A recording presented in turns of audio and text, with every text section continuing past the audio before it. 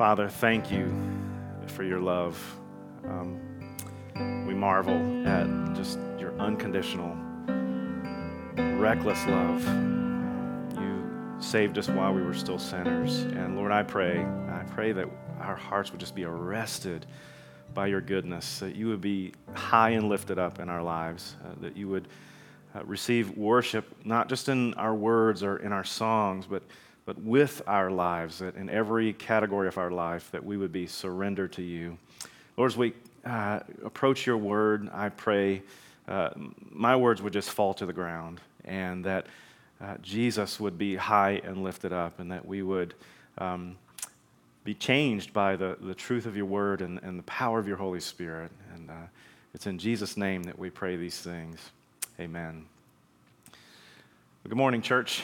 My name is Jason Naff. I'm an associate pastor here at the Parks Church, and it's good to be able to meet with you like this online, although if I'm being honest, I would much rather see you in person. We're having local gatherings, smaller gatherings where we can social distance, and we've been doing that for a while now, and we'd love to have you be a part of that. So if you feel comfortable coming out and joining us, and again, properly social distancing, we'd love to see you. You can sign up for that on our church's website, or you can go to the Church Center app and register, and then someone will get right back with you with a location. So you're really just signing up for a time, a 9 a.m. service or an 11 a.m. service, and then we'll reach out to you with a location to come to. So we'd love to see you for that. As a father of 6 extraordinary young ladies, I would love to wish all the dads, the granddads, and the great-granddads a happy Father's Day. I hope this is a special day for you. We're continuing to take a short break from the book of Acts to consider how God might use such a unique time in all of our lives to bring about genuine and lasting renewal. You're familiar with the chart by now, so we'll see that chart again. But as we look at a potential pattern for lasting and genuine renewal, we see that really begins with a holy discontent. That's a work that has to come from God, whereby God's grace, we can start to say, God, I'm not close enough to you. I'm desperate for your presence. I'm not satisfied with where I'm at, and I know that continuing to just keep doing the same thing in my patterns is not leading me closer to you. There has to be a change. And so that's a work that God has to do, and I pray that He's doing that in our lives in this very unique time. You know, when COVID kind of brought everything to a screeching halt almost overnight, I really thought the time was going to be transformational, maybe even revolutionary, as I had an opportunity to have more time than I've ever had to just slow down. And I knew God had already been prompting my heart to slow down, to draw closer to Him. But what I wasn't ready for, and what I didn't expect, was just how much garbage, to be quite honest, God was going to start pulling out of me. And there was a lot of work to be done. I began to realize just how infinitely distracted I had become with my own agenda. I can honestly say that God has brought me to a place where I feel like that is that place of holy discontent. I'm not satisfied with where I'm at with God. I desperately want to enter more fully into His presence, and I want to stay there. My heart longs to see God more clearly and to experience His presence and to abide in His presence. But there's work to be done. What I need, what we need, is more of God and less of self. In Luke chapter 9, verses 23 and 24, Jesus tells us exactly this. This is not new for us to understand that we need more of God and less of self. This is not a new discovery or a new teaching. This is what Jesus has been saying all along, from the very beginning when He began to call His disciples. He said, to all, if anyone would come after me, let him deny himself and take up his cross daily and follow me. For whoever would save his life will lose it, but whoever loses his life for my sake will save it. So as Jesus called His disciples to follow him, he literally called them to the death of themselves and to the filling of the Spirit of God, to enter into his presence, to leave behind the distractions, the hindrances, the sin that weighs us down, and to walk in his presence, to die daily of ourselves.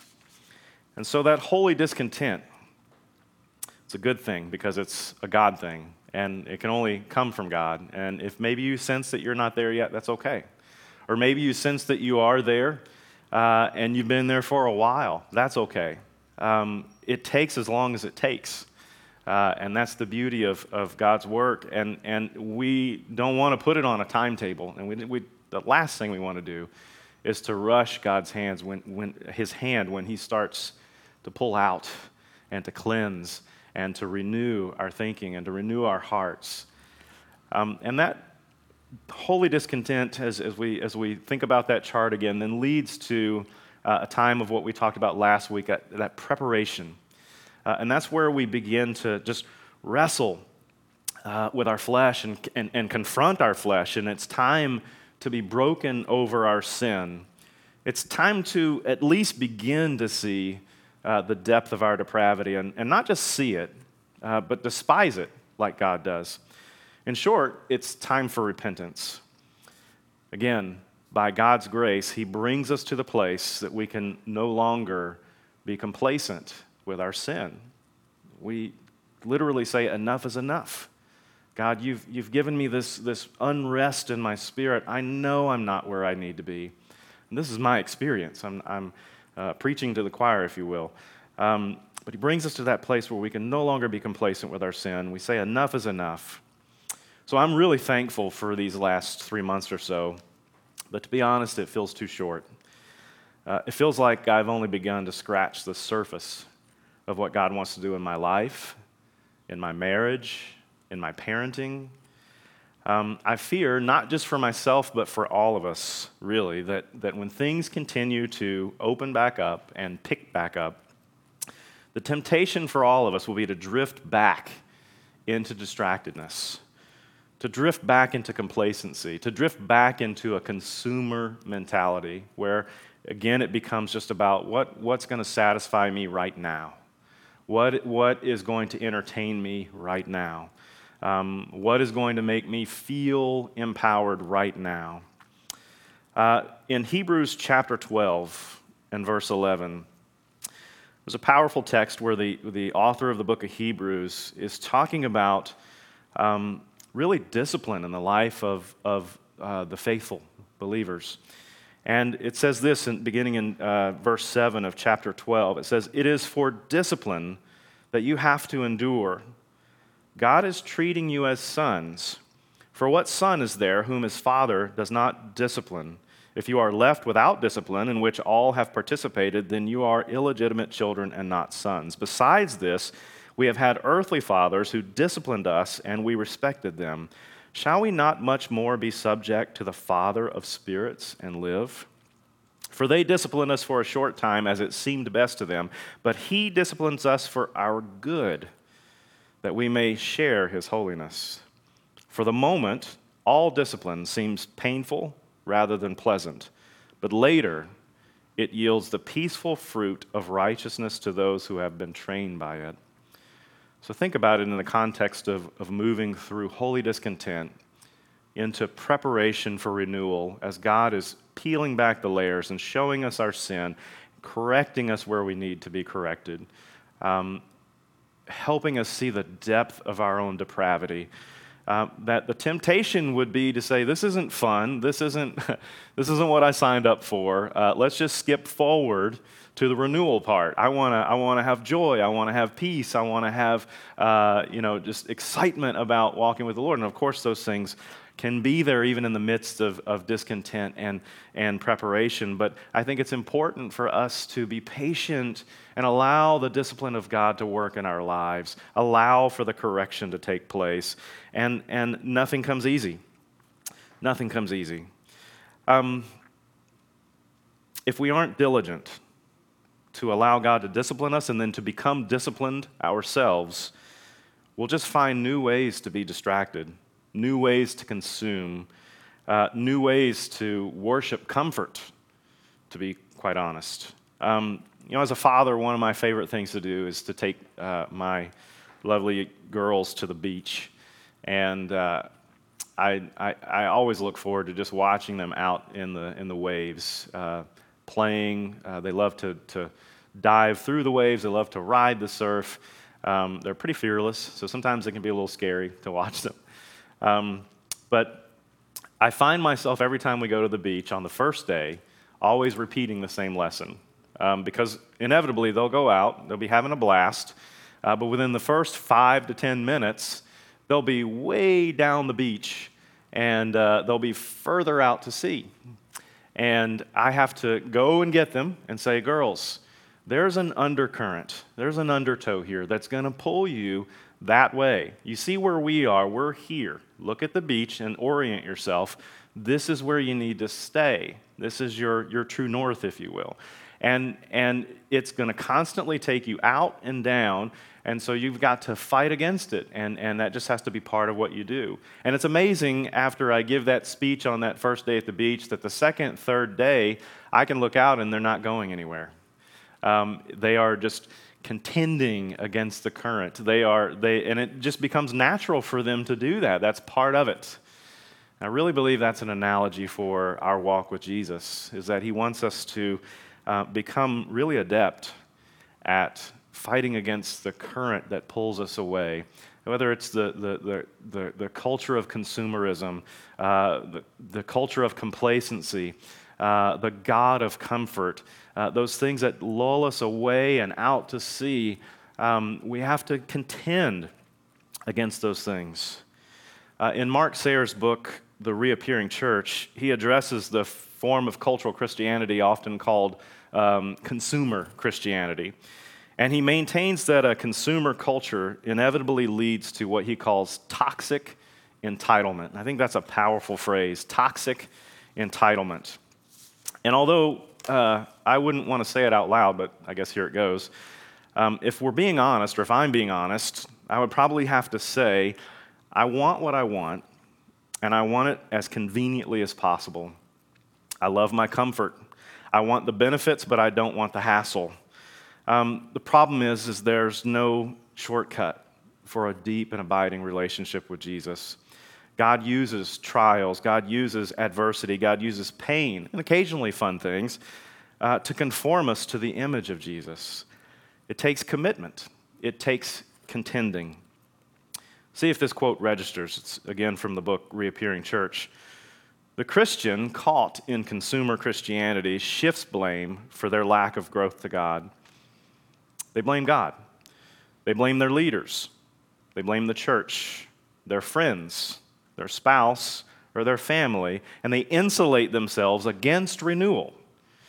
When you play the blame game, everybody else is at fault, and you're blocking God out from what he wants to do in you.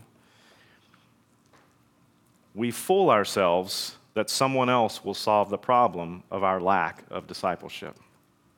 God is calling us to forsake our toxic entitlement and to fight for a deeper relationship with him. I believe there's a divine tension, or maybe a better way to say it would be a holy balance between our surrender and our striving.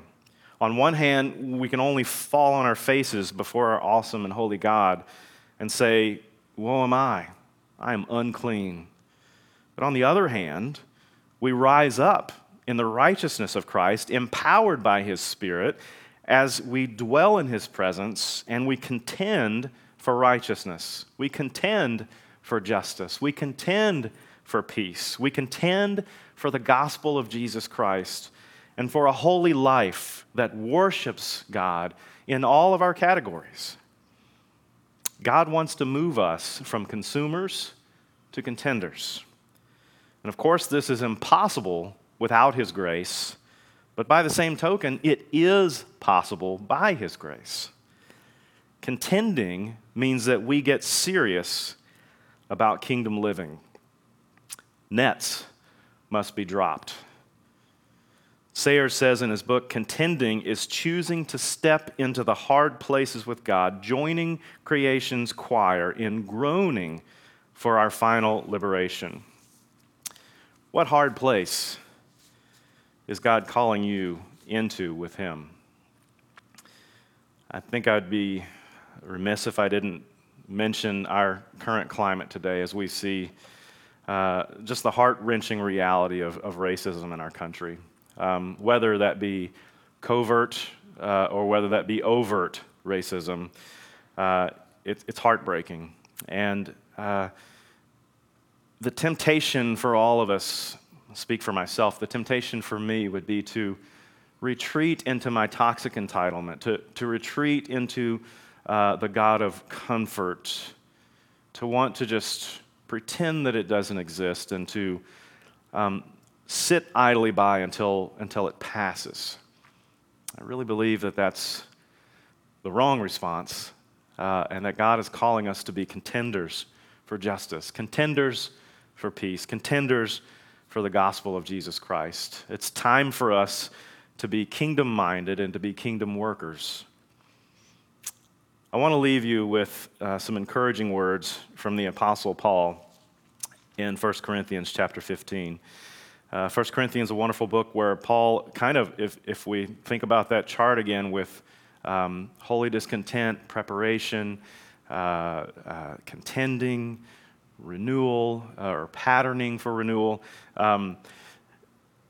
you can see that mapped out in the book of 1 Corinthians, I believe. And towards the end of the book of 1 Corinthians, Paul is encouraging believers who have issues, who need to have garbage pulled out of them, who need correction, who need discipline. He gives them words of encouragement to remind them what it's all about. So in 1 Corinthians chapter 15 and verse 50, it says, I tell you this, brothers, flesh and blood cannot inherit the kingdom of God, nor does the perishable inherit the imperishable. Behold, I tell you a mystery. We shall not all sleep, but we shall all be changed.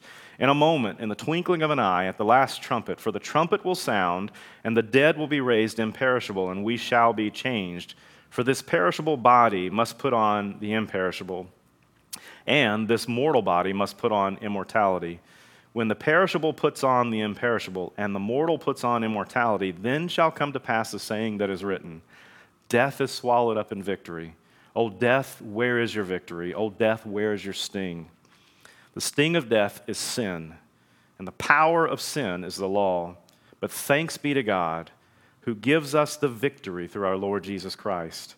Therefore, my beloved brothers, and I add my translation, and sisters, therefore, my beloved brothers and sisters, be steadfast, immovable, always abounding in the work of the Lord, knowing that in the Lord your labor is not in vain.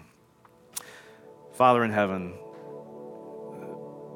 may we contend for a deeper, abiding relationship with you. Lord, may we have a hunger and a thirst for your presence that maybe we've never experienced before. Maybe we've grown cold in that. Maybe we need that to just be renewed in our hearts and lives. Maybe we need to come back to contending with a renewed sense of spirit filling and purpose, Lord. And I pray that you would just accomplish that in our hearts and lives, that you would give us that thirst, that hunger. And Lord, may we be laborers for your kingdom. Lord, we know that even now you're working about renewal in this land, and you're saving souls and you're transforming lives, and your kingdom is spreading. And though it's not what it will be when you bring all things to completion and perfection one day, you're already working to bring about renewal, and you want us to be a part of that.